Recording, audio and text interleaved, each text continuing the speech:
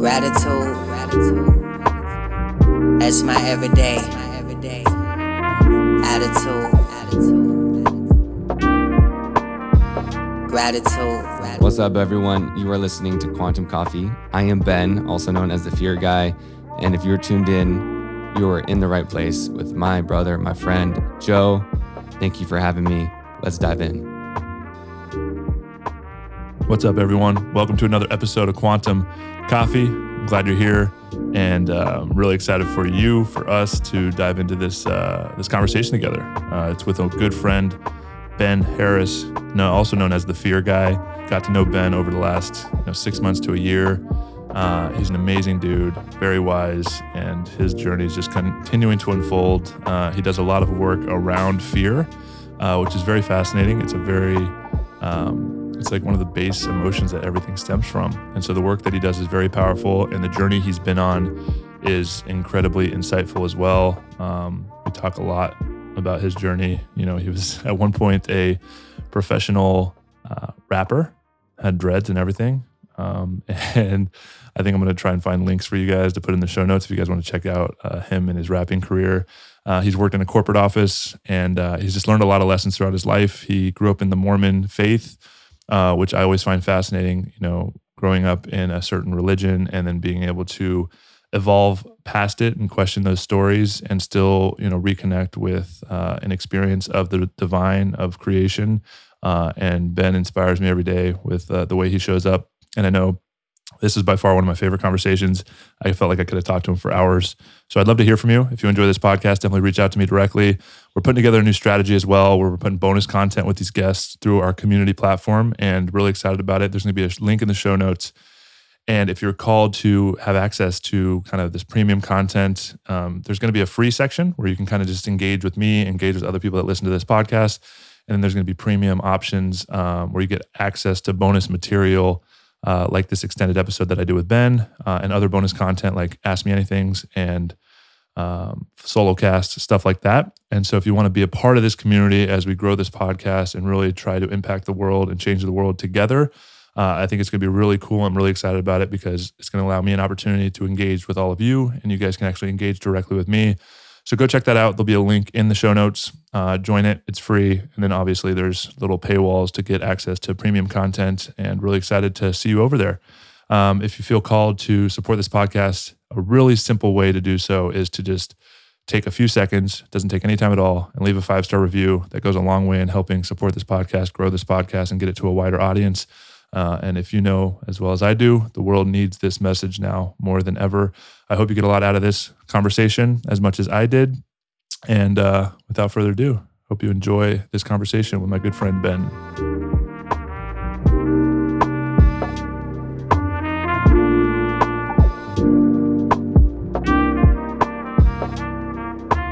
Ben Harris, what's up, brother? Joe Holly, it's good to be live hearing the podcast voice. Yeah. Is there a distinct difference? Well, yeah, there is, but there is with me too, right? There is, but there isn't, because we're still us. But they're just like, okay, now I'm on. We're here. Yeah, we're on air. Yeah. Yeah. And the mics help make a cool sound. I love wearing these headphones because then I can hear my own voice. Yeah, we sound in it. Yeah, it's like I'm in this portal with you. How you doing, man? Doing beautiful. We are recording at 8 a.m. Yeah, I'm feeling it a little bit. I got my coffee though. I've got my quantum coffee, so we're good. Back in Austin. Feels good to be home. Got home a couple weeks ago. You live here? Yes. What do you think of Austin? Dude, I was talking to someone last week about Austin, I think. And when I moved here, it was November 2020, because it's 2021 now. So it was November 2020, and I had visited here quite a bit. And then actually what happened is I was nomadic in 2020. So I booked a one-way ticket to Hawaii on the north shore of Oahu with the intention to spend the winter there. And then what happened was, as soon as I got there, it was I knew it wasn't for me. I felt claustrophobic, and it was just my body was just no, this isn't for you. Interesting. Like most people love Hawaii. Yeah, I mean, I do love Hawaii. Like, Just not that time in that just moment. not that time. Yeah, like, so, which was interesting. I felt more alone. I felt like constricted. And so immediately I just knew, it was like, oh, it's Austin. And so I booked a one-way ticket back 5 days later. And then my car was at my mom's house in Salt Lake City, Utah. So I packed the car. No, the car's already packed. And then I just drove. I got back Saturday morning, and then I drove out on Sunday and just drove here. I just drove here. Mhm. Was there anything more than just that intuition? Was there anybody calling you here? Anything? No, dude. I mean, of course. And that's what I was talking about the person about, is how much Austin is changed me as far as like community. Like I knew there was like you, Adrian, like Austin, so many other cool people. And I knew there was a lot more people that I didn't know. But truly like the actual people, more than ever have truly like opened my mind and heart and like eyes and all the things. Yeah. It's really fascinating how there's this like energy field here in Austin that's just calling so many people here. Mm-hmm. I just showed up here like, I guess it's like 3 years ago now, bought a house right before COVID. And I was just reflecting like with Sarah actually. And we've been on the road for 8 weeks. And then we spent the summers up in Colorado. So we haven't been back here in like 6 months.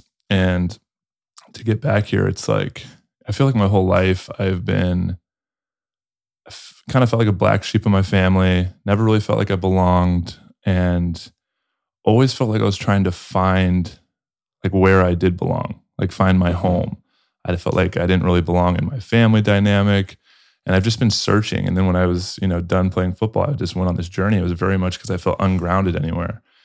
And I was just reflecting on this, like being back here, it really feels like the first place I felt like home. Yeah, I think we talked about that the other day too. Yeah, like we were outside in your backyard with peeps, and it was like that. It was just like, this feels like home. And honestly, for me, I felt there's definitely a part of me that has an attachment or a story of like liking to do things alone, meaning like I don't need anyone, which is helpful in some points, but also it's also unhelpful in other ways. And so that's one thing that Austin has taught me, is like, letting down my walls and has been extremely helpful, and like just feeling accepted and loved and all the fun things. Yeah. Community is so important. It's a huge part of being human.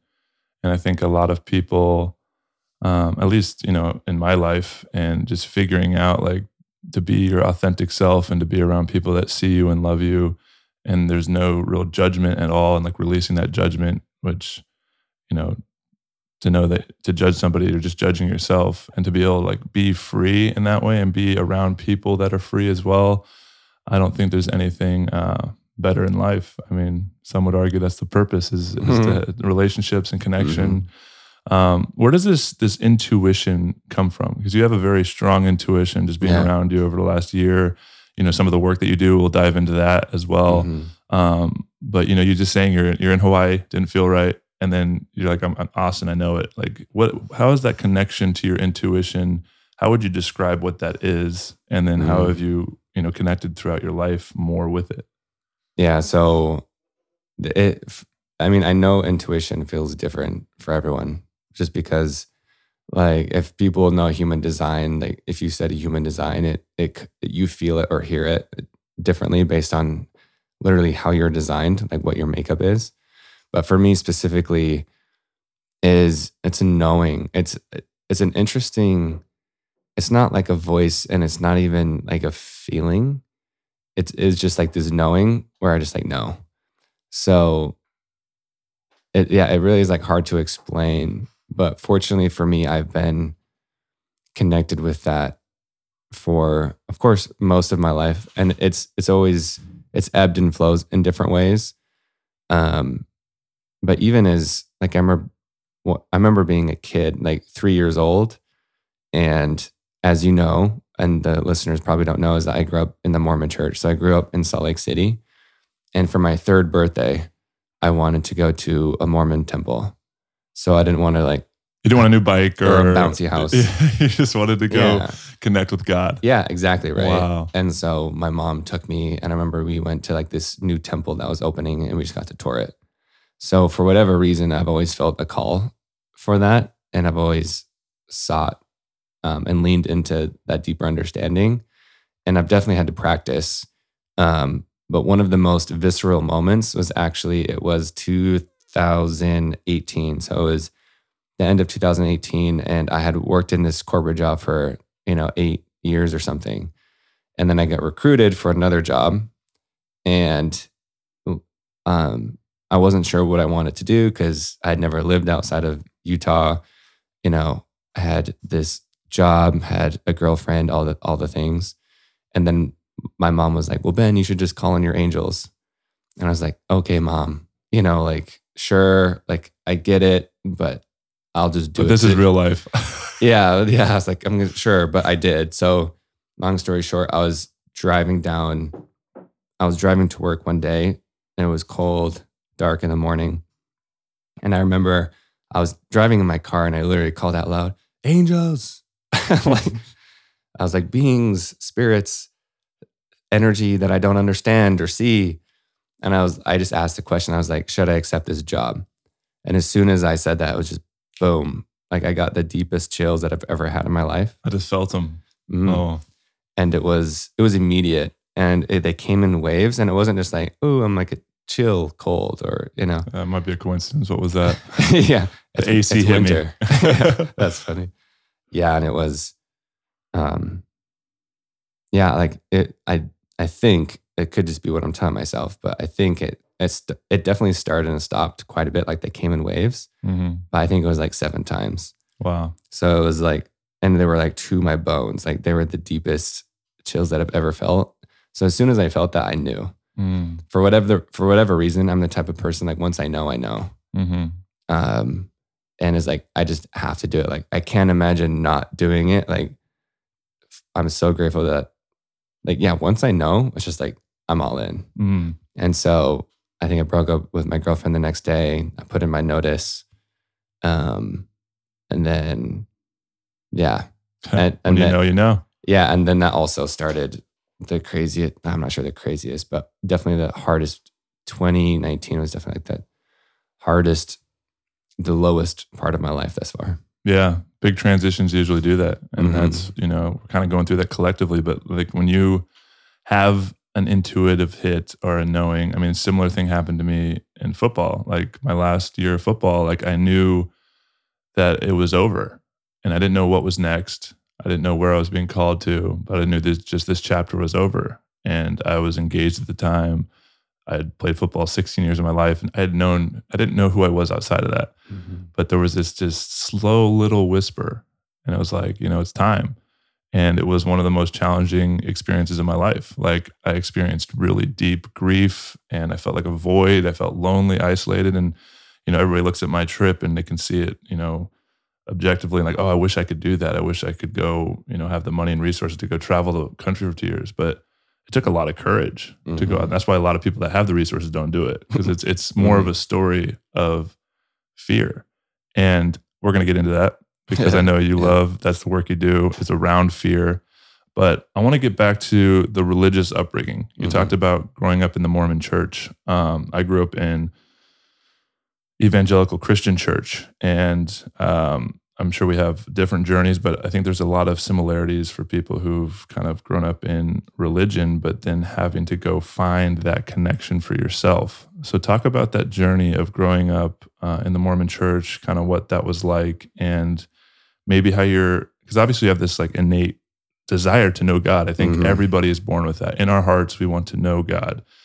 And a lot of times we try and find that in church. And for me, it didn't really make sense. I was always a curious person, had a lot of questions. A lot of those questions were never answered in the way that I thought was, good enough. Like it didn't make sense to me. And so part of my journey has been like, how do I go figure this out for myself?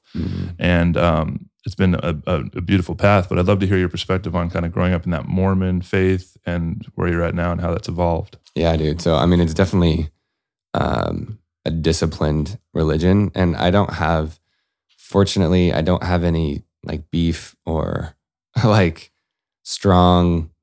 There's a lot of people that leave religion or the Mormon church specifically because I know it's like you get a heavy distaste in your mouth and it's almost like you're anti-religion, right? Mhm. Rightfully so, because you feel like cheated, you feel like bamboozled, lied to, all these like manipulated. And so rightfully so, you do like hate it and like rebel and all these fun things.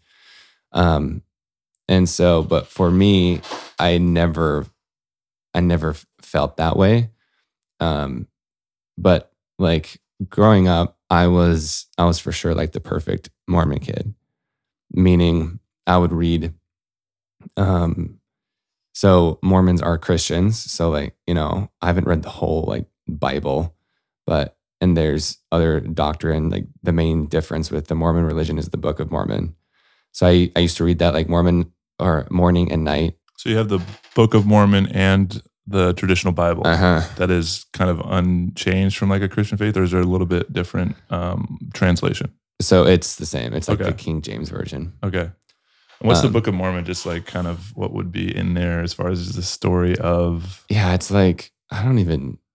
So the Is back it as dense as the Bible? No, Okay. thankfully, but I think it's You'd probably, still be in the faith trying to figure it out. Yeah, I mean, I've read it a couple times as a teenager, Hmm.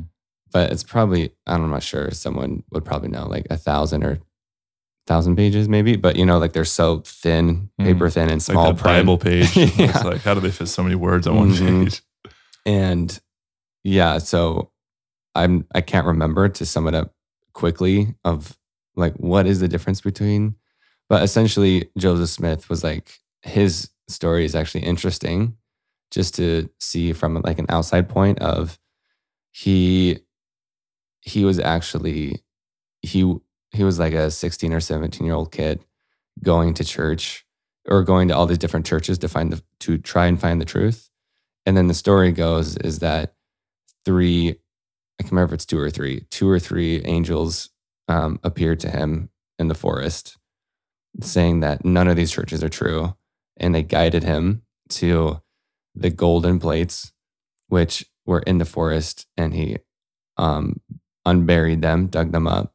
And then he translated them into the Book of Mormon, which there's a lot of similarities, but supposedly, right, it's like, this is the truth that the world has been missing. And so it's not like, I mean, it's still like religious, it's still Christian, still a lot of similarities. But yeah, like growing up in that for sure, like there's a lot of discipline and that's where definitely like my perfectionism probably comes from. Not all of it, because of course that's just part of me, but definitely like how I grew up.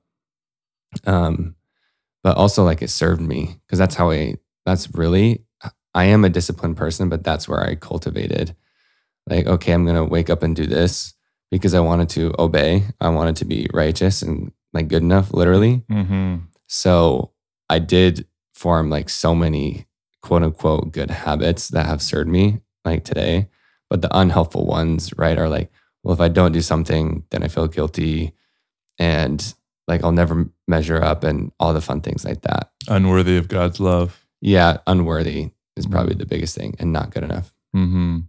So thank you for sharing that. I don't know a ton about the Mormon church. I was told it's a cult. I think my dad thinks anything that's not, Christian or evangelical Christian is a cult, which is fascinating because the more work I've done, I can see how, the faith he has is very cult-like. Yeah. But, I think the challenge, right, is it created discipline. But when you're in something, especially at a young age, it creates a foundational story Mhm. of who you are and how you see the world. And what I see is with a lot of people, I think curiosity is the key to deconstructing the stories of what this reality is. And it's hard because once you get down to those foundational stories, like it's really, really hard to even have an awareness of them. Then they come in and to look at them and let them go. And one of those foundational stories for me, even though I grew up in the Christian faith, I always had a lot of questions. I went to college. I stopped going to church, and if I talked to you on the street or something, I would say, I don't really believe that. I think there's something more, but I never fully let go of the belief out of fear of, because the belief that I grew up with is you need to believe that Jesus died for your sins to get salvation and go to heaven for eternity. Otherwise, if you just don't believe that simple thing, everything else doesn't matter. But if you don't believe that, you're going to hell for eternity. And so my whole fear is like, if I die in a car accident tomorrow, I don't want to not believe that. And so I was hanging on to that. And it was just deep in my unconscious because like, if we had a conversation, I wouldn't feel bad about being like, oh no, like I don't really care about that, but I realized it's with my father specifically. And, when I was on the road trip, actually, just like a few years ago, I remember having this conversation with him. And it was the first time he directly point blank asked me, and this is when I really started like reading all these books and different Eastern philosophy texts and meditating and just expanding my mind and really trying to find God for myself through my own experience out in nature. And I really started to understand for myself what this experience is like. And I started feeling more confident, like this can't be true, but I was still there. I was like hanging on to it because it was such a foundational story. And I remember having a conversation with my dad and he point blank asked me like, Joseph, do you believe that Jesus died for your sins? And I remember just this heaviness in my heart. And it was just like this density. And I was like, started breathing heavy and my nervous system was activated. And I was like, it's okay. Like it's okay if you don't believe this. And I was like, and I said, no. And all of that energy just let go and I released and it felt so freeing. And I realized after deeper reflection, there was definitely a layer of me wanting or letting go of that story.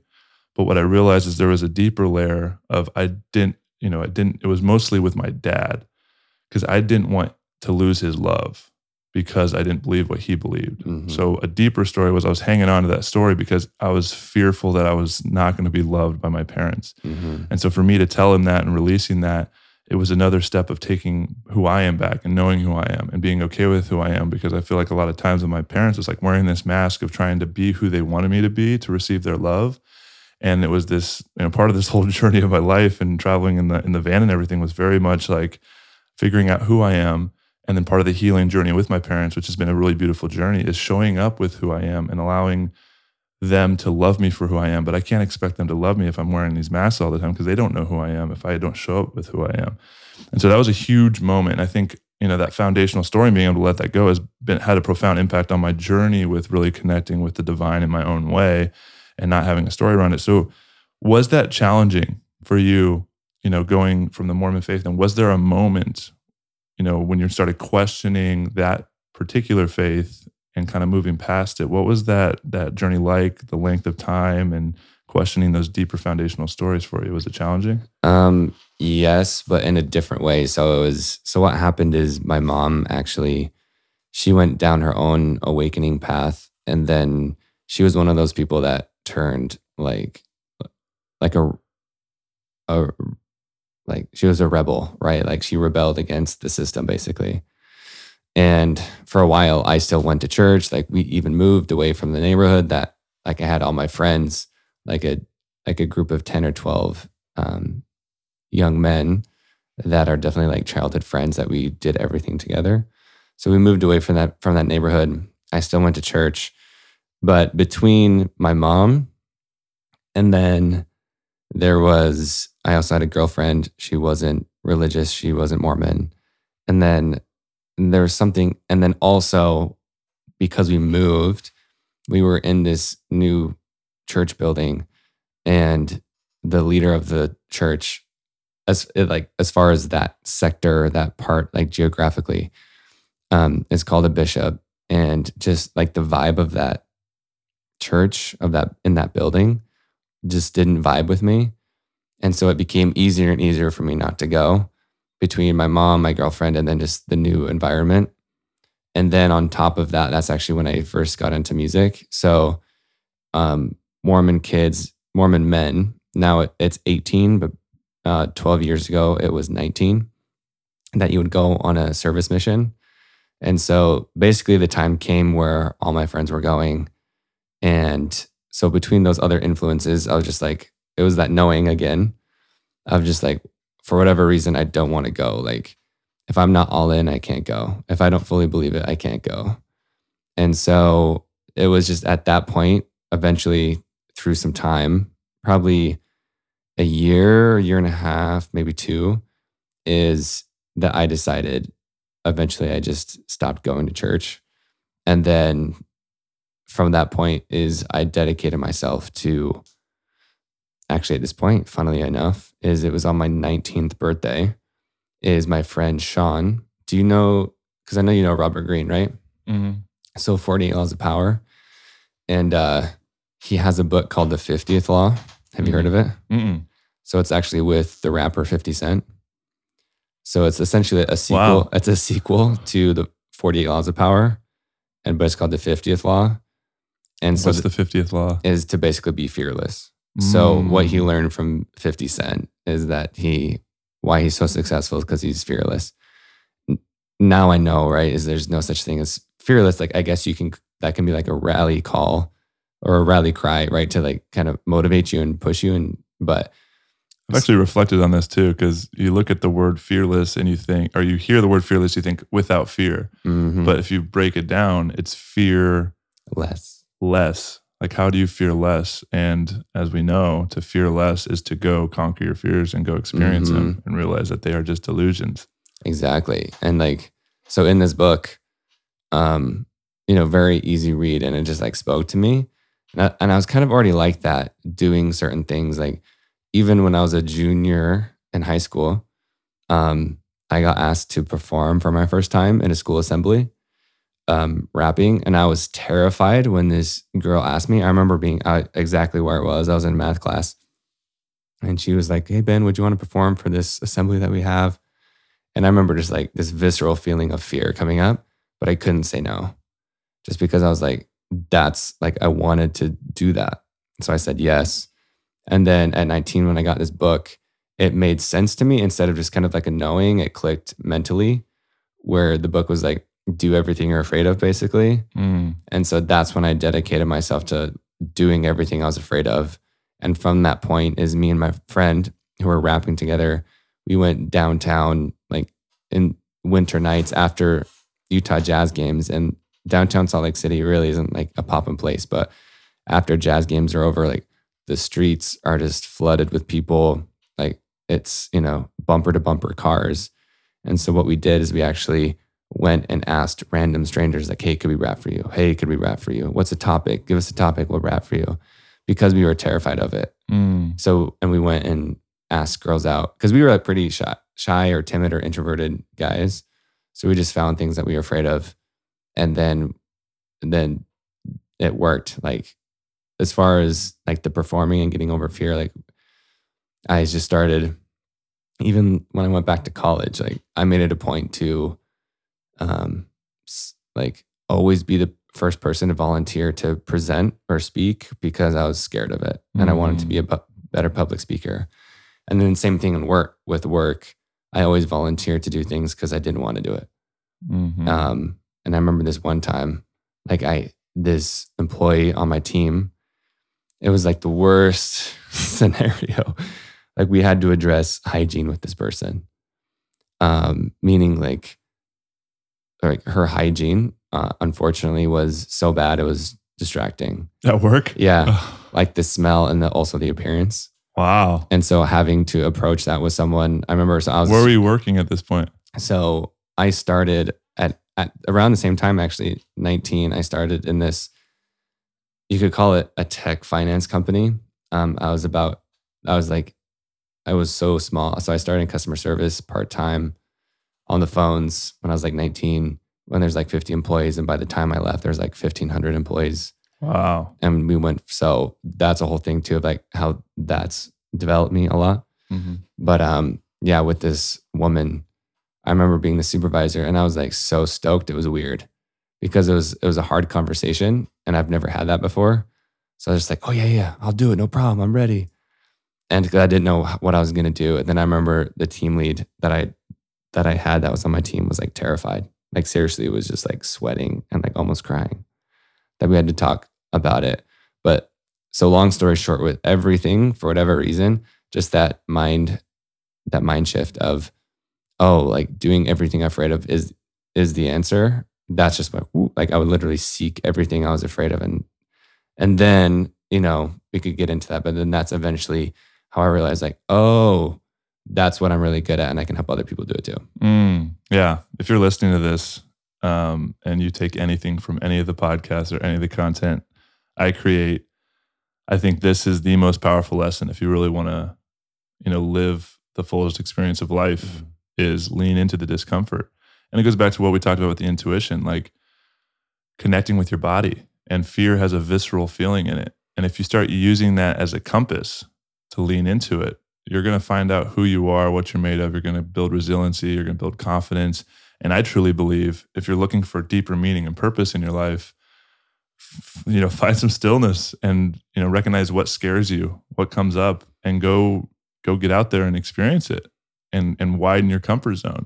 I think that's the most powerful thing. I mean, that's the big tagline I've adopted is on the other side of fear lies freedom. Mm-hmm. And so I have a very similar life path. Like what scares me, I'm going to go do it. And it's funny because I had this huge fear of public speaking. Mm-hmm. And it's fascinating that I would, if you asked me like 10 years ago, it's like, no, I'd never do that. And I started recognizing like, wow, that is what I feel called to do because I've adopted this thing of like, why does it scare me so much? And I've done deep reflections of like, I have some humiliation wounds as a young age of like standing up in front of my class in 4th grade and freezing and everybody laughing at me. And so there's reasons that these things come up in our nervous system, but to, know that those are past experiences and being able to heal them and get outside your comfort zone, I think is one of the most powerful lessons anybody can learn.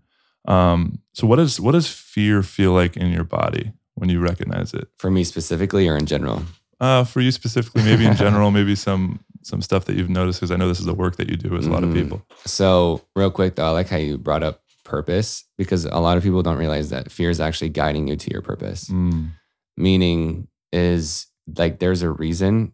So because one of the questions that, you have asked or ask is like, what is the purpose of life? Mm-hmm. And so a big point of that is fear, because it is, you said it is a compass. Like it really is. It's like a beacon of what I'm afraid of.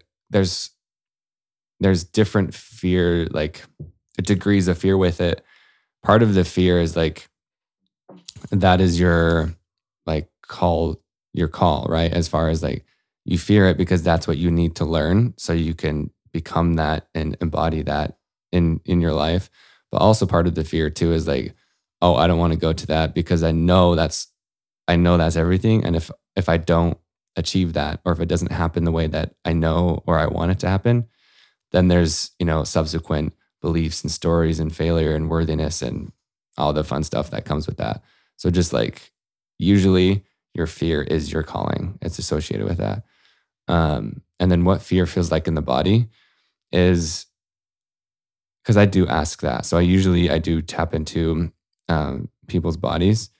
Most of it is in the heart. It is other place. Like it can come in the stomach, it can come in your throat. It can be like all over your body. But most people that I've worked with, it comes in your heart, which makes most sense because fear and love are closely related. And the expansion, and it even goes back to your purpose and even what you said on the other side of fear lies your freedom. So they're so closely tied to each other that's why even when you had that experience with your dad of like, do you believe this, that Jesus died for our sins and all that fun stuff, it's so, you can feel so constricted, but then once you lean into that, once you do the thing that you're afraid of, it's like immediate freedom.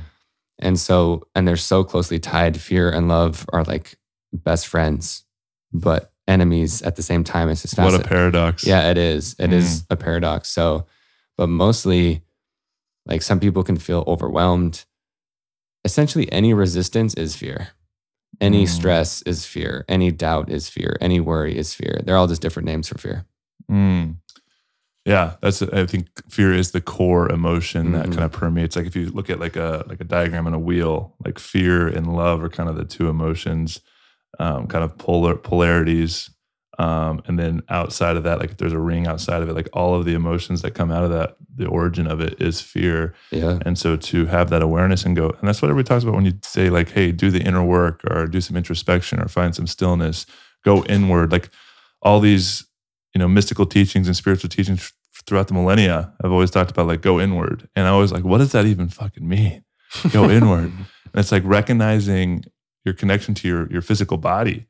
Like, what is it trying to communicate to you? Mm-hmm. And even having a story around a feeling, like a lot of times if we have an energy come up and the story we're telling ourselves around it, if we get lost in those thought patterns, it actually makes the feeling worse. And you kind of go down this cycle and this rabbit hole of like fear, and it kind of perpetuates itself. But if you can slow down the mind and just connect with the feeling, a lot of times it's communicating with you. And when you learn to tap into that intuition, it can really guide you to magical places, because there is this greater intelligence that works through the body. And I truly believe like the connection to the divine is the connection to the physical body, because it's like a tuning fork. It's the thing that is guiding us. And that's where intuition's like, it's a knowing, but it's like this paradox of there is like a separate self, me, but there's also this collective experience of something that's greater than the self, however you want to define it. And to connect to that is to connect to the body, because there's this intelligence that works through the body. Mm-hmm. And if you learn to have a relationship with that and kind of braid your will with it, it will guide you towards where you're headed. And a lot of times that's into the things that make you feel discomfort. Yeah, exactly. And discomfort is the fear, right? It's usually, okay, I'm afraid of not getting something, or I'm afraid of losing something. That's basically what it is. Yeah. I want to step back, because you talked about, one of the first things you did. And I do want to talk to, let's take it even a step further, because I want to get into the rapping and kind of where that led to. Yeah, let's run it back. It must have been a big decision to not go on your mission, because I know that's a huge part of the Mormon church. It's like it literally like stamps your worthiness as a male. Yeah. Yeah. And to like make the decision of, I'm not going to do this. But it's almost like, what I was hearing is you almost respected God so much and respected the church so much that you knew that if you weren't 100% in it, then you shouldn't go, because it's going to be kind of like living a lie.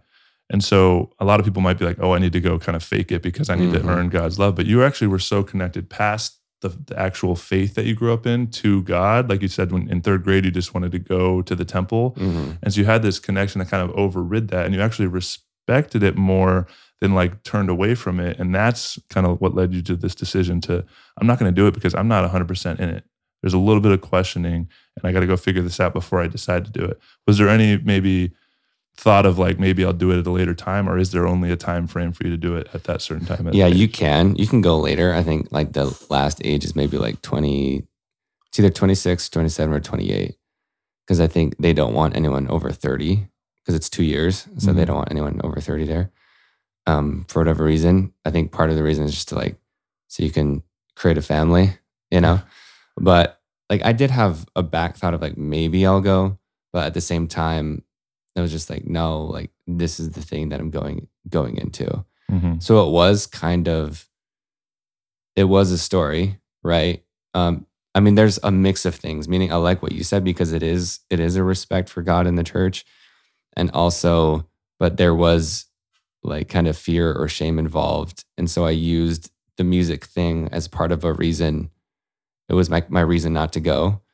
But that motivated me. Like I remember like, oh man, okay, because I didn't go on a mission, I have to show that the past 2 years were like worth it. And so there's definitely, that's unhelpful, but also helpful at the same time, because I made a lot of stuff happen and it was super fun, and I'm glad that I did, but definitely a mix of those things.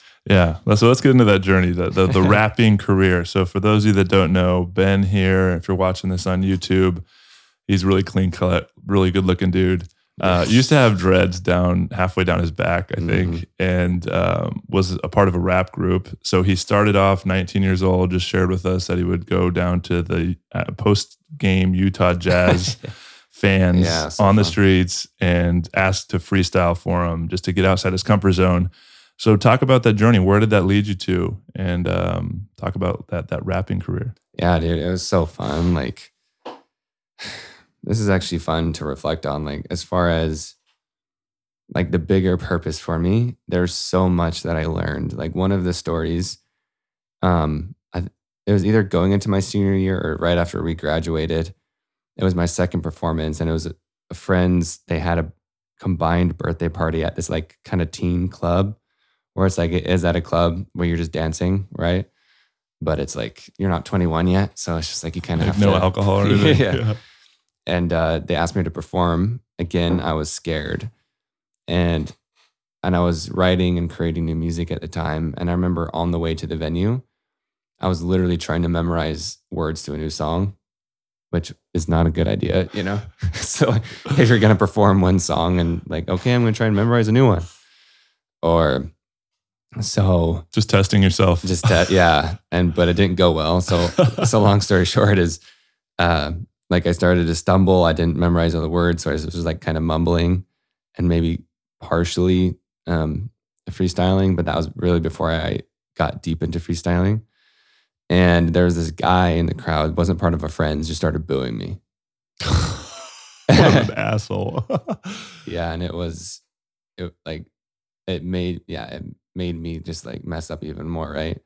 But then after the show was over, I remember having this, for whatever reason, this perspective to tell myself a story, even in that moment of, oh my God, like I just got booed and I didn't perform well. Like some people could view that as just complete failure and shame, which that was part of it. But for whatever reason, I told myself a story in that moment. I remember like walking in the street back to our car. Like I can't wait to be on just in however long, in 2-3 years, I can't wait to be on a stage to a sold out crowd rapping about how I got booed. And then that was the fuel I needed. Like I was able to reframe it so quickly. And so that's part of just like, no one taught me how to do that. For whatever reason, I was just able to do it.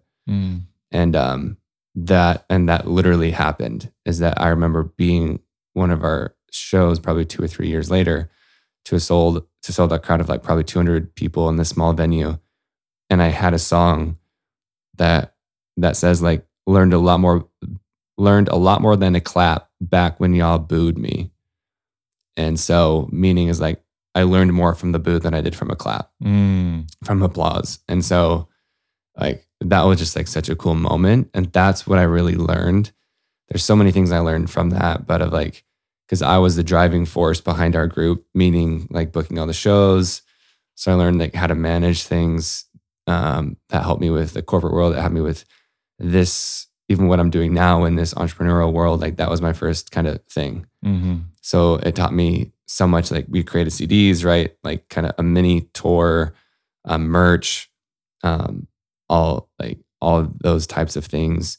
And definitely like performing unleashed part of me, just because, yeah, like I was the typically like clean cut, like quiet person. And even when I was in the corporate world as a manager, and even though I did have locks, they were still surprised that I rapped, just because I was, a manager and just like really, really chill.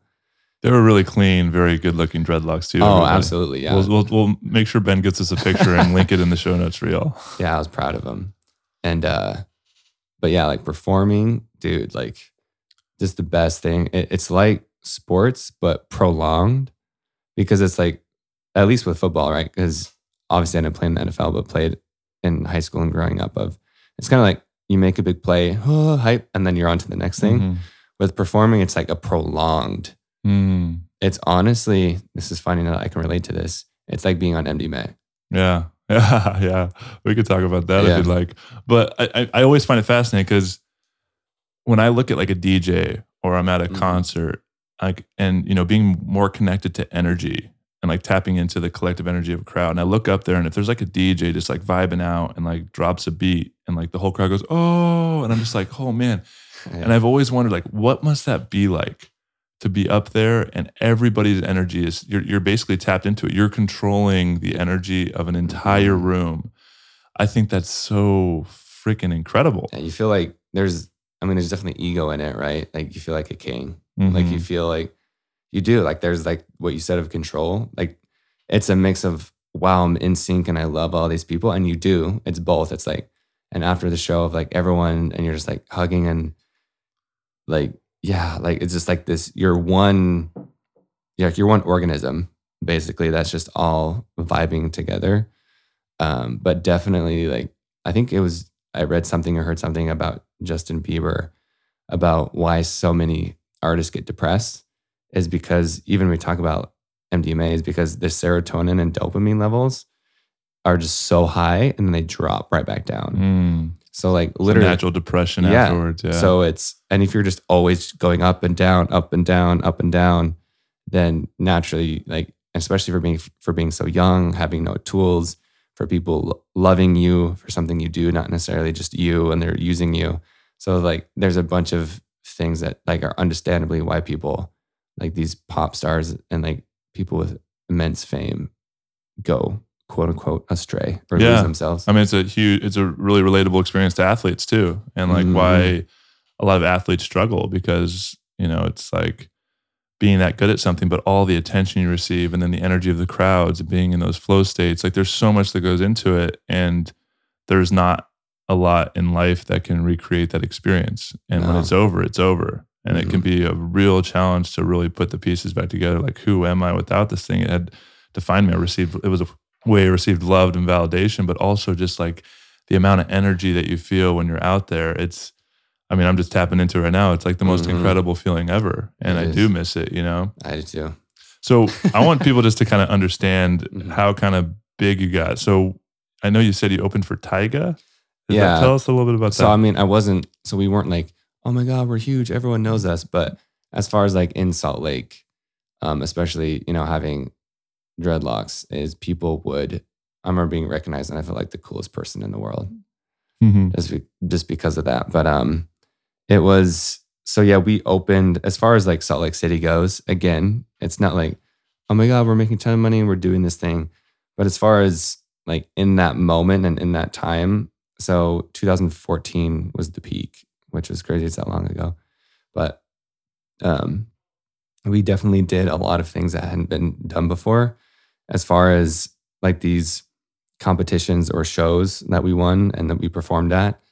And like we did like a mini tour, like regionally in the Mountain West, which was cool.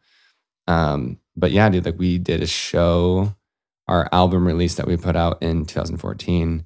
I think we had 700 or 800 people there, which for a local hip hop group in Salt Lake is insane. That's dope, man. And so, yeah, that was definitely like one of those moments like, wow, I can't believe we did this. And then that summer is when we performed with, at this local festival with like De La Soul.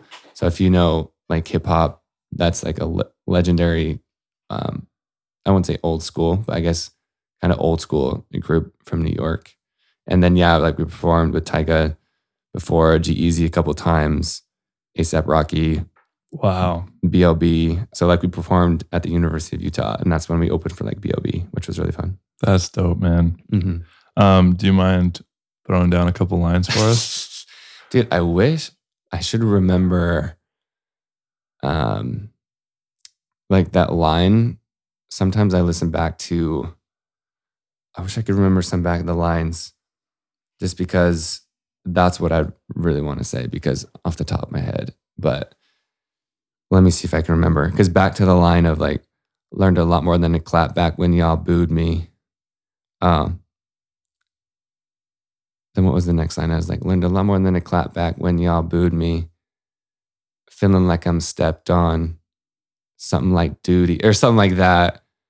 But I forgot what, and then I said something like obsession with progression. I constantly improve me. See, there's something in there. God, I was feeling that though. But dude, like, yeah, like that's the stuff. Basically, the theme of the rhyme or the theme of music was essentially just like positive energy, improve yourself, and let's go. Yeah, which is not normal vibes for like the rap game, but you actually brought like a lot of amazing lyrics and real like art to it. Yeah, I mean, it was like different because of course, like we didn't grow up in the typical like hip hop environment. So it was not like the inner city of Salt Lake, Utah. Yeah. Or like selling drugs or anything, Yeah. or even like smashing chicks and all that. Like our girl songs were like really fun and kind of just like adventurous and like playful. And that was fun for us too. And then also just performing. It was like motivational, but for us, like it really was for us. And then it translated for other people of like even that line, like obsession with progression, I constantly improve me. So good, so deep. Yeah. What was the journey like, as that came to a close? Was it challenging to let go of it? Was it a slow kind of fall from grace? How was that? It was slow, but the influence that made it happen was actually a girlfriend at the time. This wasn't a healthy way to do it, but it was like, she basically on like the pinnacle. So, in that summer of 2014, the pinnacle, like I remember like manifesting this. I remember it's called the Twilight Concert Series. I remember going to a concert, and probably when I was, 20, 21. And I remember thinking like, oh man, like I've got to perform on there. And then long story short, we did. And so that was just such a moment, like a full circle moment and so cool. But in that moment, it was this interesting pull and dichotomy of my two friends and brothers were like backstage, like we're watching these legends perform for 20,000 people, like on the side, and like we just performed too. And then I remember I can still see it in my head, like looking to my left, they were on stage, looking to my right is this pouty girlfriend. It was like, I don't want to be here anymore. And so unsupportive of it. That's challenging. Yeah. And there's like jealousy and just like, this isn't wholesome and all the fun things like that. And eventually that ended. But she, as unhelpful as that was, it got my brain turning about other things.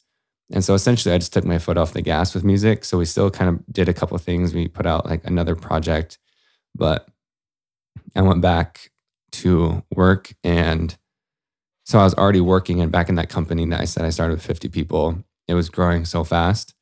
And so I put all the effort. I was like, if I can do this with music this quickly, I know I can do it anywhere else. Mm-hmm. And so I think in 1 year I got like 3 or 4 promotions.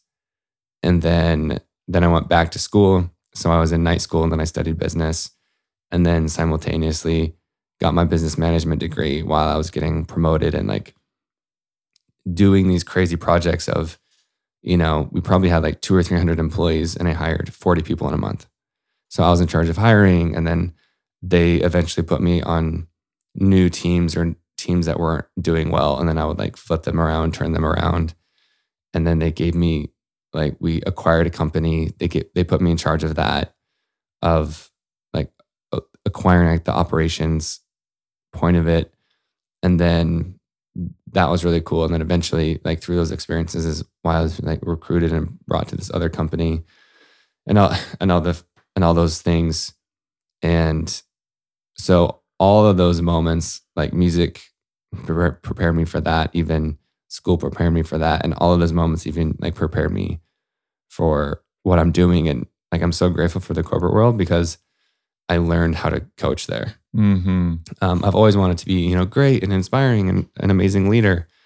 And I definitely embody that. Like even in work, I remember, because there's goals, like it's like, yeah, you got to hit this goal. You got to get this much, collect this much, sell this much, be this productive, make this many calls. And I remember wanting to hit that, right? Because I wanted to win basically. But at the same time, I always did it differently than other supervisors or managers. Like I was that weird boss that like a 10-minute follow-up would turn to like an hour conversation because I'm asking about your life. So part of that, the shadow side is like, I wanted to be the best. I wanted to be loved, which was helpful. Right. But then also like, I was trying to validate myself in other ways. But anyway, I did a lot through that, which then allowed me to get recruited and accept this job that I was able to accept and move across the country. And we can get into that too, as far as like how I even had to leave that job, but I'll leave that for later. Yeah. So all of that led you into the work that you're doing now. Yeah. Which is around fear. And I'd love to kind of dive into, because of the work you did, and we've connected through some synchronistic events. I had you attend my retreat, my recent retreat through the Heart Collective. It was a river rafting retreat. And I want to get your perspective on that. But first, how about you describe kind of like the work you do now? Like, how would you describe who you are and the work that you do? Yeah. So I know the quote by Joseph Campbell is that the cave you fear to enter holds the treasure you seek. Mm. So how I view it is I'm just a loving guide that walks with you into your cave to get the treasure and then get the hell out. Mhm. Because it's like, you don't want to stay in the cave forever. Mm. But some people, we get attached to the cave, Yeah. and it's very validating and all the fun things. But my job is to be a supportive, loving guide to walk with you into your cave so you can access your treasure. And you do one-on-one coaching, you have programs. Yep. So it's a mix. It's always evolving. So one-on-one, always, forever. I love it. And then, different programs, retreats. So the programs and retreats are always kind of evolving. And as I evolve, rightfully so. Yep. As far as like what inspired me to do retreats is I went to an event with 2,000 people. And then I joined a mastermind and I was like, sweet, there's going to be like 20 people there. There's 200 people there. You thought it was going to be more intimate? Yeah. Well, it was like a 20 grand thing. And that was, there's so many different moments in my life where I couldn't. Who was that through? Getting 200 people at 20 grand a pop? Like, I cannot wait to get there. Let me manifest that real quick. Yeah, bro. Holy shit. Do you know Brendan Burchard? Mm-mm. So just typical kind of like mindset, just like Tom, Tom Bilyeu? Oh, yeah. So he's the guy who friends started Quest, with right? him, Yeah. right? So kind of like that similar mindset of just like high performance coaching-ish things. And so anyway, like there's no way I could afford that, but I just felt like I should do it. So I put the $5 or $6 grand on a credit card. Long story short is I've said that so many times and it turns into a long story. But Got nothing but time. yeah, so that I got the idea for that retreat in the next morning in the room of like 200 people. I got the idea for a retreat, and I know that was part of it is like to have that conversation with someone who motivated me and inspired me to actually go for it. And then simultaneously also saying, oh, like, yeah, it's not intimate. Like I'm paying this much money and it's not even that intimate. So what was it like? Were you sitting in a stage of 200 people and you talked on stage to you like this traditional? Not that. It was Okay. just like because it was at a hotel, right? So because you have those huge like ballrooms, and then I went into a smaller Like room. breakout groups. But it was like we had a breakfast and a dinner. So it was just a big room with 200 people, and then you were just kind of connecting and stuff like that. Wow. So yeah, right. 20 grand for your mastermind. That's nice, right? For that many people. But that inspired for me to do retreats the way that I wanted to do it. I had never even attended a retreat before I did it, but I just knew that I wanted to create what I wanted to attend. So, and that's what makes it different, right? It's not a meditation retreat. It's not a yoga retreat. It's a mix of kind of everything of I literally just create like, okay, where do I want to go? Who do I want to do it with? And what do I want to learn? And then you create the experience and all that that. I want to be like, I don't want to be bored, right? Yeah. Like I want to do that. And so, so the retreats are always evolving. So coaching, all this stuff. I think that's kind of where we're evolving too, right? Like, I just look at like the traditional like public speaker or motivational speaker, and people pay high ticket items to go to a conference and they sit in the stage and the person's on, sit in the crowd and the person's on stage and they're kind of speaking to the crowd. Yeah. And like everybody, let me tell you something. If you're listening to this, there's no secrets out there. Like all these books on the wall, like I've read all the books, they're all saying the same thing. And everybody on the stages are saying the same thing. And I think this evolution of what I'm seeing and what I'm being called to do, a very similar journey, is create containers where there's this actual intimacy, there's this safety, there's this sacred container where we can all show up and be our authentic selves, and everybody has an opportunity to participate, and it becomes a co-creation. And I think that's really a deeply healing experience where people can actually feel like they have the space to participate. And, I truly believe we're all students and we're all teachers. And by having a space to share our experience, it's not only healing for us, but it's healing for others. And I think it's going to kind of continue to shift where it's this model of like, I want to go learn how to be the best version of me, and this person's going to tell me how. And especially like with access to like social media and stuff, like all of those speeches and everything, you can just consume on your phone. Yeah, on YouTube. But to create a space where you can get outside your comfort zone feel the fear in your body, and then feel, through the people that facilitate, like if you really get someone that creates a good experience, create that safety for you to like non-judgmental container, express who you are, and getting outside that comfort zone in those ways can really lead to a lot of growth. So let's kind of talk about, because I know the work that you do, and actually you sent me a podcast where it was really beautiful. It was like kind of like a little 5-minute snippet of you actually going through process with one of the hosts that you were on. You sent me that, and I just felt called to invite you to host a workshop at my retreat around fear. And just, I've witnessed you in your work and your process, and it's really beautiful how connected to your intuition you are, and how you are such an amazing guide, and you're very patient and you're very curious. And I think curiosity is really key in this work, is to like be genuinely curious through presence to help guide the person into their own answers, because we both know like we don't have your answer. Everybody has the answer within them, and we're just guides to help you uncover those unconscious patterns and dive deeper into your story. So we help you go inward, right? Through curiosity. And it has to be a genuine curiosity. It can't be like, I went to this coaching course and I know the questions to ask. And because if you ask the question at the right time, it's not going to feel authentic. You have to really be curious of like, where is this leading me, and where am I trying to lead this person, and being connected to the intuition, where it's almost like surrendering to it's not even me doing it. It's just this like intuitive thing. So I'd love to first kind of just little plug. I want to hear your how your experience was of the retreat that I put together for the Heart Collective. We had 8 athletes there. It was a river rafting experience. It was my second retreat I've ever put together, and it was an absolutely magical, incredible experience. But I'd love to hear your perspective and how how you went through it, and maybe your experience and any transformation that happened. Yeah, dude, for me, it was like when you invited me, of course, it was like, okay, I wanted to make sure that one, like, it was more so like, okay, do I want to go as an attendee, right? It's like, yes, I know I'm going to lead like this workshop and hold space for people, but also, do I just feel called to attend as an individual?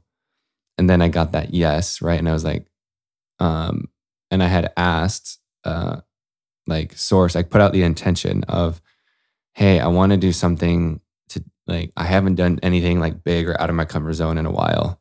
And then that came up. And then like a week or two later, it's like, oh, that was the answer. And just because when you initially invited me, I was like, oh man, like a river rafting retreat, that sounds just a bit like too, like I want to be clean. Yeah. But comfortable. Honestly, comfortable is really what it was. And then right when I got that, I was like, okay, then I got to do it. And so, the like just the river rafting part was amazingly beautiful.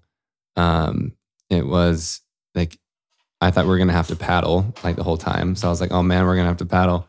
We didn't have to do that. So that was nice. It's fascinating, all like beforehand, like all the stories that people were saying, like even Wyatt coming, and a lot of the guys are like, these stories get creative. Like, what's the expectation? What are we going to be doing? And what are the challenges? I'm going to be uncomfortable. I have to sleep in the tent. Like all these things that are naturally, as humans in this society and culture and day and age, they're uncomfortable. And so you start projecting like, what is this thing going to be like?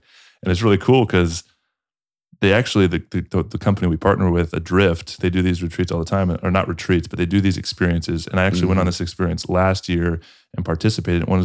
And all the retreats I've done, all the healing work, all the plant medicine, all the breath work, like all these different types of retreat, yoga retreats. This one, even though it wasn't a retreat, it was just an experience that I went rafting on, was one of the most deeply healing experiences of my life, because I was just so connected to nature. It was so quiet out there, so still. And I realized, man, if I could create more intention and facilitation and create safe space for us to really like dive into some more vulnerable work, this will be magical. And it's really cool because what I've realized just on reflecting on it is, I think the key with this work and getting people outside their comfort zone is to make the discomfort as comfortable as possible. Like, it definitely was. Like even creating like a share circle, like not expecting people to like dive deep into like, what's your deepest, darkest secret? It's like, hey, like, like, what's your name? Like, what's your intention for being here? And like giving them the space to speak that out loud. Like that's a little bit of uncomfortable. And then like, oh, I was received. I feel safe. And then you slowly get deeper. And that's like with that side of the work. But then Adrift, the company we partner with, they do an incredible job. We're on the river for 4 days, 3 nights in the middle. Like we have no access to anything. So it's actually quite a dangerous thing because safety is a huge thing because we're in the middle of this river with no access to anything. But they do such an incredible job of making you uncomfortable in that discomfort. Like they bring all the tents for you, they bring the kitchen, they set it up for you, they cook you amazing food. And so the whole time you're like, I'm in the middle of nature, but it's almost like glamping. Like it felt like, oh man, I feel like a man, I'm out here, but like you're so taken care of and held. Yeah. It's really cool. So sorry, keep going on with your experience. Don't be sorry. Like, and because you're doing them yearly, right? Yeah. Annually? So we just got the dates for next year. We're locked in for September 4th. So the retreat will be September 3rd to the 8th. So put it on your calendar, anybody. Hey, so I would, easily like, definitely like go because it is completely unique, meaning there's no, that I know of, right? There's no mindful river. Like, there's river retreats where it's like, hey, let's go through the Grand Canyon, but and you were telling me about it before and like force your vision, but you have to experience it. Like you can't just, like what you were saying before of all our expectations and Wyatt, right? I know like he was afraid because he'd never done anything like that before. And so it's like, you just can't know. So anyone who feels the call, you just have to say yes. Like there's no, like even all the details, all the summary, all the explanations on a podcast, me and Joe talking about it is you can't experience it unless you know. And same thing with even me and psychedelics is like, it's been so different than anyone's told me about. Like my experience is different from anyone else's. And same thing with like retreats is like, you can't mentalize it. You have to just go be there and experience it. But as far as like being on the river, it was so like, man, there's different parts of it. So being on the river was so fun for me because I grew up doing that with my friends in church things, but it was so that was fun. Like it brought me back to that. Like you said, like the food was amazing, easy. I didn't feel like I had to try that hard. But the beautiful thing about that, Joe, is that it did allow me to go deeper in other ways. And I think that's probably for the guests too, right? Is because, okay, I don't have to expend energy in paddling, or I don't have to expend energy in like worrying about how my clothes, are they going to get wet? Like, is this like, okay, then I can just worry about what I'm here to go inward, and I'm here to connect with people and have fun and expand. So it leaves that space and energy to do that, which I just had the insight, which is actually really, really cool. And so the river part is amazing. The nature part is amazing. And then another big part for me was, because I work with mostly women, because and you know this, right, of expanding your business, is that men have resistance to opening in this way and diving deep, just because, especially like when you're talking about fear is a weakness and you're not supposed to feel it. You're supposed to be fearless. And so diving into that with those guys, it was really cool. And I had a story for whatever reason. I'm not sure where it came in of like, oh, I don't like connect with men that well. But then with that, I was like, no, I really do. Like, it's actually very natural. And I feel at home and I feel at ease, and I'm definitely a dude, like a dude's dude. So that helped me. And it's like, oh, this, like when they're ready, they'll come, for me personally, to get insight of, dude, the guys just want to be loved too. Like, and Jason, like when his article comes out of like what he shared, right? And I completely understand. I relate to that of having a fear of love because you don't want to get hurt. And so you hold back. And so definitely like insightful, connecting, the beautiful. It was like a perfect mix of, like that fun, I'm taken care of, I'm in nature, and also I get to like do this deep work, and you're definitely having an experience that you won't have anywhere else. Yeah. So plug, but honest plug. Yeah. Thanks for sharing that. And we're going to continue to put together a wide variety of different experiences. I'm sure we'll collaborate again in the future, because I truly believe this is the work that's really needed, especially for men. Like you said, I had a lot of resistance, especially in the environment I grew up in with football. There was like this really deep camaraderie and brotherly love, but it's really challenging for men to share intimacy with another man, because we have a very homophobic culture to like even sit with another man and like be vulnerable and open. It's like, what are you trying to do, bro? Like, what does this mean? And the stories come up, and there's like so many walls that go up. Yeah. And to create that safety, like it's something I've really fallen in love with, is creating safety. And there's different ways to do that and different tools I'm learning. And they're very subtle. Like the cool thing about creating a retreat experience is you can bring this intention and bring these tools in that I've learned from all the retreats I've been to and all the work I've been studying. And it's very subtle ways that people might not even consciously recognize, but energetically, to create safety is for them to be like, hey, you can just be authentically yourself, which is so refreshing, so healing, especially as men, especially as athletes. Because like you said, we've been basically tell ourselves that we have to have it all together. Yeah. Like we have to be the strong one, the leader. We've been told this story. I'm sure every guy that's listening to this has been told at some point in their life, like, men don't cry, big boys don't cry, like pull it together, which what we've learned in the work that we do is that energy needs to be expressed. And if you don't express it in the moment, you don't feel safe enough to express it and you hold on to it, that energy accumulates in the body. And so to create safety and even vulnerability brings up walls. And the same thing with fear. It's like, oh man, what does that mean? What am I going to talk about? I have these deep things in me that I don't want to share with anybody because I'm going to be judged. And to realize that the only person judging is yourself. You're judging yourself. And to create a safe container and be in those containers is to speak something that maybe you've never told anybody, and for it to be received with love and non-judgment. It allows you to release it and you feel safe enough to process. And a lot of times there's emotional releases, which is really beautiful, like whether it's crying, laughing, like really expressing in a container and you've seen and heard, like that is what the healing work's all about.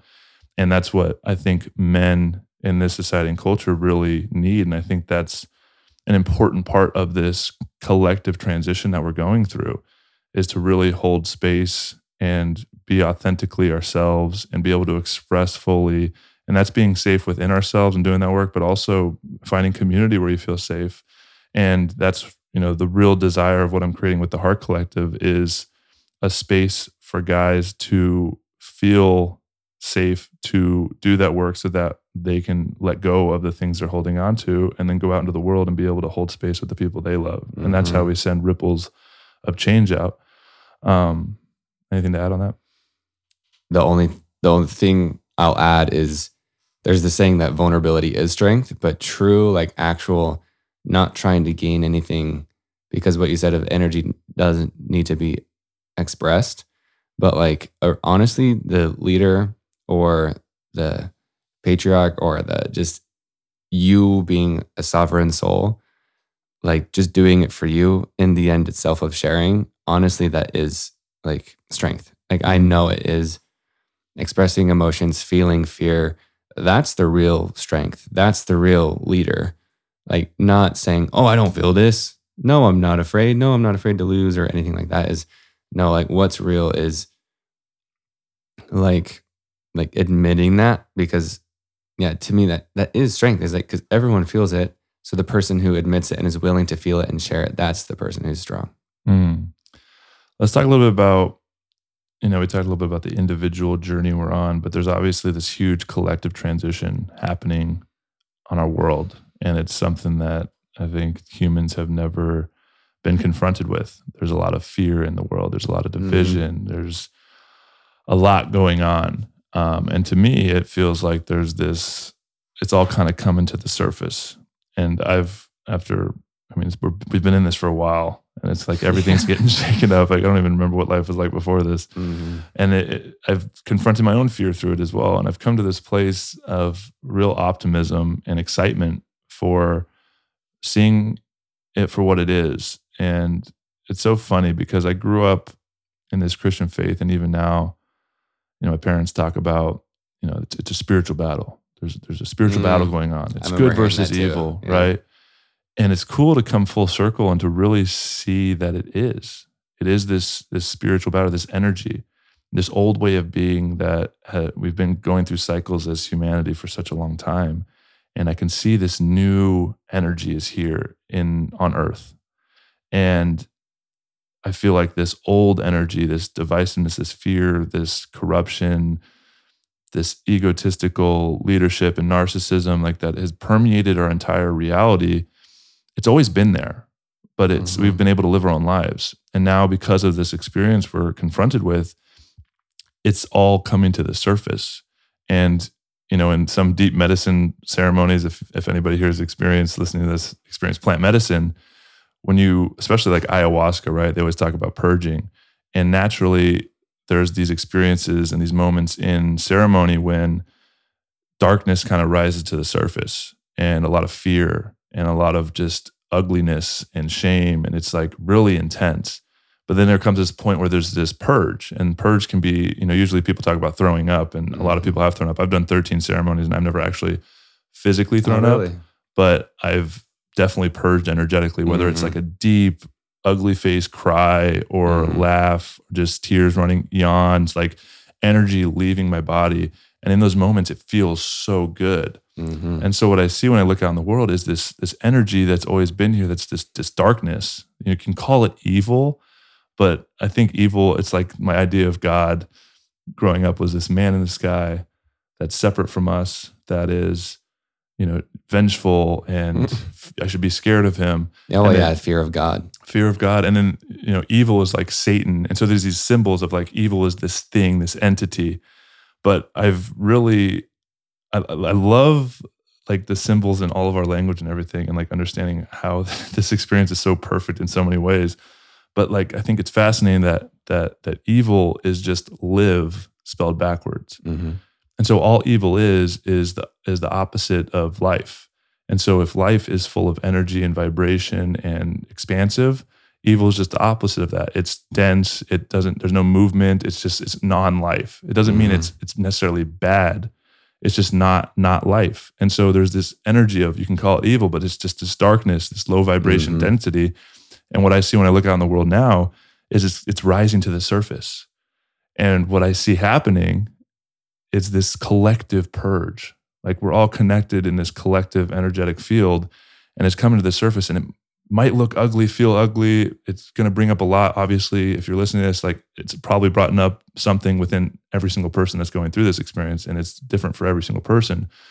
But instead of attaching to this fear of like, okay, the world's going to end, it's like, yeah, the world as we know it might end, but it's going to be this collective purge where we finally release this energy and we're able to evolve consciously and create a better world for all, which I'm hanging on to that, because if you choose what you believe, I mean, I think that's a pretty amazing, incredible, and I feel it in my bones. It's something that I feel very viscerally. So I'd love to get your perspective on kind of what's happening collectively. Dude, this is great. So first of all, because you said evil backwards is live. What is love backwards? Evolve. Oh, love. Evil. Oh. Evil. Evil. But why I said that, just sarcastically, it's actually an Eminem line. So I just had to bring that in. That's how I know that. Evolve. That would be cool if it was evolve. But so how I view this. Dyslexic there for a moment. I was like, whoa. So I love that you bring this up. There's two things. So first I want to talk about fighting because of the spiritual battle. And then I want to go into what you talked about of the backwards of like the frequency or the consciousness and all that stuff. So fighting, like it is a spiritual battle, but a lot of people, especially in the conscious or spiritual communities, I believe get caught up in fighting. And whenever you fight, that reveals that you're not free from the thing yet. Speak more on that. So, like for example, right, is we can take it back to religion. Like if I have to convince someone or rebel against something and say, no, this isn't true, like that you're not right, stop trying to control me, what does that reveal? That you're still attached to it. I'm still controlled. Like if I have to try and convince someone and prove that I'm right, then that means I'm truly not at peace and I'm being controlled. So, because you can see that in religion, right? Of like when people leave, it's like, oh, like I feel deceived and all these things, which is totally understandable. But then if you fight back against something, it proves you're not free from it. And so, but that's typically how trauma works, right? Is you're traumatized and all this fun thing. So if you're fighting against something, is like if there's such a fine balance, because some people's missions are to go in the weeds and be the whistleblowers and all those things. But the average person probably listening isn't about that, right? So even for people like me and you, honestly, like I, like on the day-to-day basis, I've actually I don't enjoy talking about it that much anymore because it's like, what is that really doing? Is like, if I am just talking about how like messed up the system is, or like the vaccines or the mask or how divisive and all these lockdowns are, like whatever that is, it's like, yeah, that's happening, but what does me actually talking about it do? Just perpetuates the story. Does it really do anything? Like, and I've always wondered for people who watch the news or like, dude, and I mean, I've definitely been caught in this, even in like stock market things or crypto things, is like watching that go up and down. Yeah, that there's a reason for it, but ultimately, does it even change what I'm doing? Like, am I going to sell right now? Yeah. And buy it? It's like, no, it's just going to affect my energy. Yeah, exactly. And so that's the type of thing but we're hooked into that. And so fighting and rebelling and saying down with the system, fuck the system, that shows that you're not free from it. So the best way to fight a system is to free yourself from it. How do we do that? So it's like, I mean, that's a great question, is how, right? But it's still like, it's this interesting detachment. And I'm still learning, because there's a lot of misunderstanding where I think people could say, well, you're just ignorant. You don't care. Or you're just like, you're bypassing the problem. Yeah, you got to do something. Exactly. Yeah. But I'm like, is that true? Is me talking about the problem actually solving it? Or is me like, I'm not ignoring it. I'm essentially what you just said of like, when you were done, of like, what am I focusing on? Focusing on the problem and talking about it just perpetuates it and gets it in the endless cycle. I'm not necessarily ignoring it, but I truly know it is unhelpful for me just to talk about who's vaccinated and who's not. It honestly doesn't matter to me. To show up and do the work that you're called to do is how you shift it, right? Yeah. And really honoring your soul's purpose. Yeah. Like, I can't go change government policy, and like I can get all caught up in that. And that's why I have, the social justice warriors, when they're like so passionate about something that doesn't actually even affect their life, and it's like really quite fascinating how they're so detached and like, but those people, someone needs to fight for them. And it's like that idea of fighting. It's like, how do we let go of this story? It's even like the self-perpetuated thing of like oppression, right? And like, it's a story that the more we talk about it, the more it stays alive. Like, in order for us to find real equality and like racially and societally and all of this, is to really fully let go of the story that there is even anything there. And just be the thing. Is like I like, obviously, like in the conscious community, I had a conversation with someone about 2 days ago. Obviously, there's like more white people in it, obviously. But it's like, when our friend James was here this weekend, I'm not like, man, we're hanging out with a black guy. It's like, like we just be the thing. It's like, and that's cheesy, proud to say, like, I don't see color, but it's like, I'm able to do both, right? Meaning like, I can talk about it, or I can just be like, we're just are the thing. Yeah.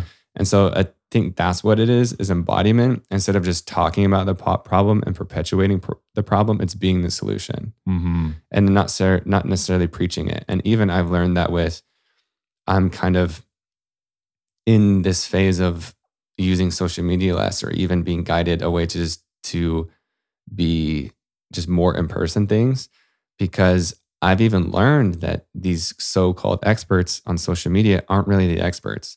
All the people that I've worked with, I've never found on social media. They're the people that are like, they don't have a big social media presence. They're the freaking gurus. And I had this realization actually over ACL weekend, is I want to be the quote unquote guru in the village that people travel to see.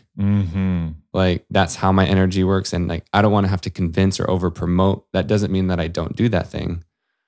I don't promote, or it's not that I'm like resistant to promoting, but it's just like, I want to be the person, because that's who I've learned from and connected the most, of like, some people find me or seek me out. Not just because it's like, I have a social media presence. So bring that all together, right? Of like, we are talking about fighting because that's like, our nervous system is addicted to that. So we are addicted to chaos, and it's like, literally, peace is uncomfortable. So many people have a fear of feeling good. So we perpetuate the story of always needing to be in stress, and always in fight or flight. So that's why we fight. Yeah. And that's just what just came to me when you were saying that, is when people experience like full presence, it's very uncomfortable, very scary if you're not used to it.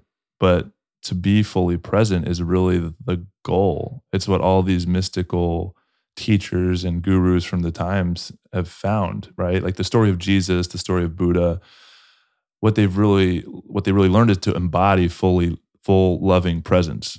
Like they were present. And I truly believe like the story of Jesus, like the way he healed was not because he had magical powers, but because he was so present. He wasn't in his mind in the story of future and past. Mhm. And when you can access that, it's a very expansive place to be. Like time doesn't exist. Like the infinity lives in the present moment. Mhm. And I've experienced moments of that, and I'm trying to do my best to live in that. But in the world we live in, there's so much distraction. It's really fascinating. That's part of the spiritual battle, right? Is like people, like if you go to bed and you can't sleep without your TV on, if you sit and you don't have anything to do. And I found this with myself because I was traveling, and I told you this actually recently. I was traveling on the road for 8 weeks, and I feel so good to be home and be grounded, Mhm. but I have a lot more space now. And so I'll find myself in the middle of the day, like if I finished some of the stuff I needed to work on, I did my yoga, I kind of did marked the list of like all the things that I needed to do that day. And I sit there and I'm like, okay, what should I do? And I'm just like there, and there's nothing going on. And it's very kind of uncomfortable. I'm like, I should be doing something. I should fill my time. And I found myself to have an awareness of that and just be like, hey, it's okay to sit here, just be here. Like even to read a book is distracting yourself from that energy of that presence, because it is so overwhelming. Because to experience presence, I truly believe, is to experience God. Like that's where God lives, in the present moment.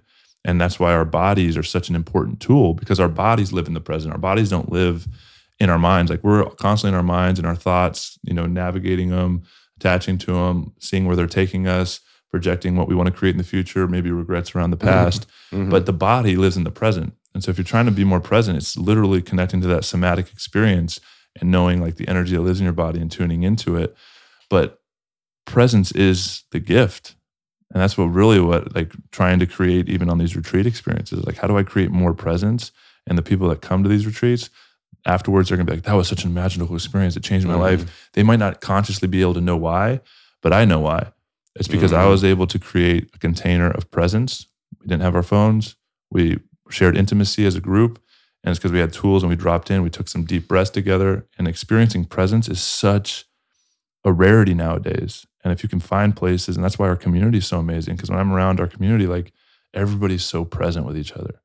And that's what I've realized. That's the expansive energy. And if you're not present, you're always constantly thinking about, that's the work. And that's where the introspection gets, because how do you let go of those stories that are keeping you away from being present?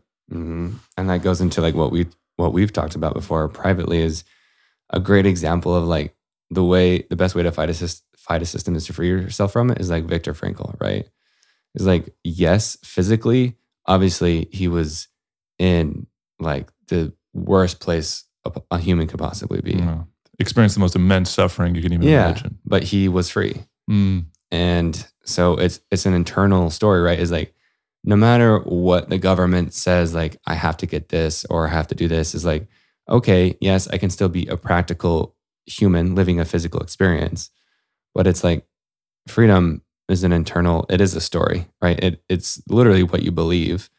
And one thing I believe and like to tell people is, you mentioned this earlier, like, well, this is what I believe and will hold on to, and I feel it in my bones. Everyone is delusional. There is no like objective truth, right? If you believe that the world is ending, it's going to happen. Because that's what you feel like, because that's your present moment, going back to the present moment. But nothing has happened. So anything in the future is fictional, and it's an illusion. So whether it is, okay, I know that I'm going to get enough money to fund my business. That hasn't happened yet, but I get to choose whether I believe it or not. So to me, what is more helpful? Same thing when I got booed on stage. Like, okay, I could either pout and say I'm not good enough. And yes, I still want to express and feel those feelings. Yes, that sucked. That was hurtful. But it's delusional any way I look at it. Like, it's not a truth. It's not an objective, 100% proven fact that because I got booed once on stage, I'm not a good rapper and I'll never be there and I'm not good enough. Right? And so it's these absolute 100% fact stories that we tell ourselves, and back to the, like, it's fascinating. Like, we really are addicted to fighting. And in the book you gave me, Only Fear Dies, what he talks about that in it, which actually literally Joe stopped me in my tracks, and I like stopped posting on Instagram because it talked about how progress is a paradox. The more we progress, the more we don't have. The more not enough we are. Mm. And so that literally stopped me. I'm like, whoa, am I just adding to the noise of like giving people more things to do and more things to think about? And, so it had me recalibrate, but that goes into the fighting thing too of like, has fighting a war actually really ever helped? And I don't know, maybe it has like a little bit, right? And it's happened. So it's not like we can like regret it. It happened the way it's supposed to happen. But just even to think of the word progress in general, progress itself means we're not good enough right now, which is out of the present. So how you fight the system is like, no, I am free now. Yeah. And I am I keep choosing that over and over and over. And eventually that ripples through everyone else. Yeah. And it's deep work. You're going to be Mhm. constantly being pulled out of the present moment. And that's why, training your awareness, it's a muscle. It's like, oh, I'm feeling this. I'm feeling stressed out. I'm feeling anxiety. I'm feeling fear. Okay. Why? Like what's the story that's taking me out of being present? And having that awareness and training that awareness and being able to come back into the present moment is, I think, if we can all live in the present moment, that's really the energy we're all looking for. And like you said, it's every single path that we can go on goes on for infinity, and there's no end to it. It's like the rat race. Like, there's always more money to have. There's always another job. There's always another promotion. There's always another experience. There's always another book to read. Every single thing you can think of, any path of purpose that you want to go on. And this is why it's a paradox, because you need that. You need the path to go on to realize that you're right where you want to be all the time. Mm-hmm. And I like the most powerful spiritual quote. And for those of you listening, this is one of the most powerful because there's so many deep layers to it. But when I fully understood this, I was able to let go of the striving and just be the striving. Whereas what you're searching for is where you're searching from. Oh yeah, say that again. That's good. What you're searching for is where you're searching from. And so, like circling back to the first conversation we had, or early in the conversation, we all are born with the desire to know God and to realize we are God searching out the experience of God. And so what you're searching for is the experience of presence, which is yourself, which is now, which is being comfortable with who you are and letting go of all the stories of why you can't be present, what you're lacking, what you need to feel better. And to really find that's enlightenment, right? And so all those paths lead for infinity, but the paradox is you have to go on the path to figure that out. And so to not judge yourself for being on the path. And like now, like there's definitely things I want to create in the world, things I'm being called to do, things I want to experience, things I want to accumulate as far as wealth, but I'm not attached to it because I'm not lacking in this moment. I'm just creating from a place of creation. And to become the creator of your reality, like you said, like the story of you're telling yourself of like the example of you being on stage and you could choose the story of like, I'm not worthy, I'm not good enough, I'm just going to throw this all away. Or you can choose to be like, I'm going to use this as fuel to go prove to myself that I am really good at this. Like you are the creator of your reality. And so the key with this whole journey is like, are you a victim? It's very simple. Are you a victim of your circumstance? Are you the creator of your reality? It doesn't change the circumstance. It changed the story around the circumstance. And so a lot of people say, well, you're so lucky, like you haven't had as many challenges. And like, I've had a lot of guilt around having a really good life. Me too. A lot of privilege. I made it so far, but I have gone through my own internal stories of shame, of unworthiness, and I've worked through those. And that's the work that matters. All the external circumstance, like I've been challenged in a lot of ways, but I've chosen to learn through them, grow through them, properly grieve experiences and losses and all that, and do it in a healthy way. But like really continue on the path. Where is this leading me? And not attaching to it so much. I think that's really, really powerful. Yeah, dude. Like, yeah, progress is unnecessary, but also absolutely necessary. What a paradox we live in, huh? And then just to summarize what I said, what we're going to go into of like fear and love, and you brought this in earlier in the conversation of like they're like the roots and complete opposites. But you've read the Kybalion or the Kybalion? The Kybalion? Kybalion, so the Hermetic, like Hermeticism, right? And one of the rules is about polarity, which is essentially the paradox. So it says how paradoxes meet. So all paradoxes meet. And opposites are different in degree. Oh shit. It's so opposites are the same in degree. No, opposites are different in degree, but the same. Damn it, I forgot it. But it's like, hold on, I have to get this quote, so let me get my phone. Okay, and I'll just, while you're looking that up, for those of you that were, the quote around Viktor Frankl, if you're interested in that book, it's called Man's Search for Meaning, and it's a very powerful book, and it's really cool because, Viktor Frankl was actually a psychologist or psychiatrist or something. He was studying kind of this work, and then he was taken into Auschwitz concentration camp, and actually, because he had all these tools and was doing all this research around mindset and purpose and hope and all this stuff, he actually got to put it into practice, and he was able to find deep inner levels of freedom in one of the worst environments known to man in modern human history. And I think that's really fascinating. So it's a really good book if you guys are interested in reading that. Boom. And the quote, I'm going to memorize this from now on. Opposites are identical in nature, but different in degree. Meaning fear and love are the same. And you brought this in because I forgot what you called it, but how I view it is this intelligence, this source energy, it's all the same, but it's a different perception. It's literally a different frequency. Like if you look at colors in the electromagnetic spectrum, they are literally just different size of waves, right? One's bigger, like up and down, and one's like tighter.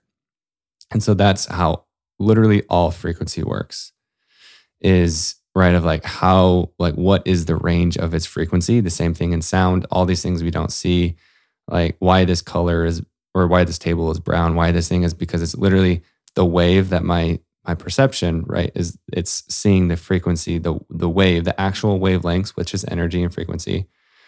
And so fear and love work in the same way. So fear is a very constricted, tight frequency.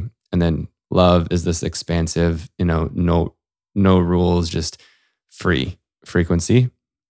But they're opposites on the spectrum, but they are identical, meaning is like the same thing. If you look at temperature, right? Here's one example of hot and cold.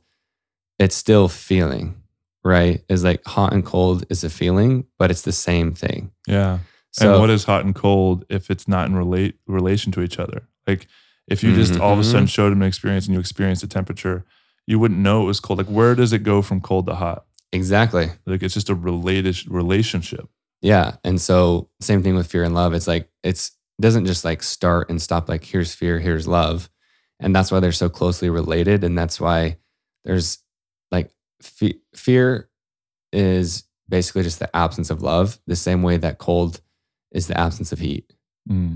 Is like, but what you said is like you need the contrast to understand both. But it's still a degree. Meaning is like fear isn't just like, oh my God, this thing. It's like, no, like it's not the absence of love. And fear is a lot of self-protection, which is love trying to protect us. But it's just confused, misunderstood version of it. So they're not enemies, right? They're literally the same thing. They're still source. There's still this intelligence. It's like a feeling of temperature, and it's still like high and low, which doesn't really mean anything either, right? It's still literally like our earth is made of, the magnetism is from the polarity of the North and South Pole. Like we need that. And it's not like the North Pole is better than the South Pole. It's like, no, it's the same thing. It's just you need that pole to experience this human experience. Yeah, to have an experience, you need to have the polarity. And the paradigm. I could talk to you about this for a long time. But I think we're going to close it out. I would love to hear from all of you listeners what you thought of this podcast. If you want to have Ben on, he has his own podcast. What's your podcast called? Feeling Free. Feeling Free. So if you're into that, go check out his podcast. We'll put links in the show notes. Really appreciate y'all listening. So I'm working on a new premium membership for the podcast, creating community around this podcast.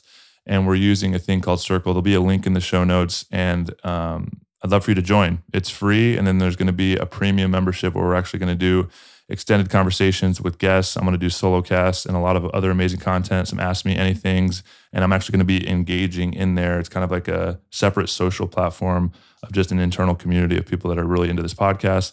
I'd love to hear your thoughts. I'd love to engage with you. If that's something that interests you, go check it out. There'll be a link in the show notes. And I'd really appreciate that support. If you don't feel called to join the community, and even if you do, a really good way to support this podcast, if you enjoyed it, is to leave a 5-star review. And if anything in this podcast had a impact on your life and benefit you in any way, and you think it might benefit somebody you know, go ahead and share it. It's really simple. Copy the link and share it on your social. Share it with anybody that you think might benefit from it. And I'm going to try and put a link to a YouTube video of Ben rapping, because I think it's the most incredible thing. So I'm going to ask him to share a link, and I'll put it in the show notes as well. Check that out and reach out to Ben. Where can people find you other than the podcast? So feeling-free.com is the website, so you can feel into and adventure in all the offerings. And then, the podcast, and then Instagram is the Fear Guy. But if you just go to my website, feeling-free.com, you can find all the things. No, go check it out. Thank you so much for coming on, Ben. I really enjoyed it. Dude, thank you, brother. Seriously. Thank you. Appreciate you. Everyone, subscribe, leave a review. Thank you. My man. All right, everybody. Peace.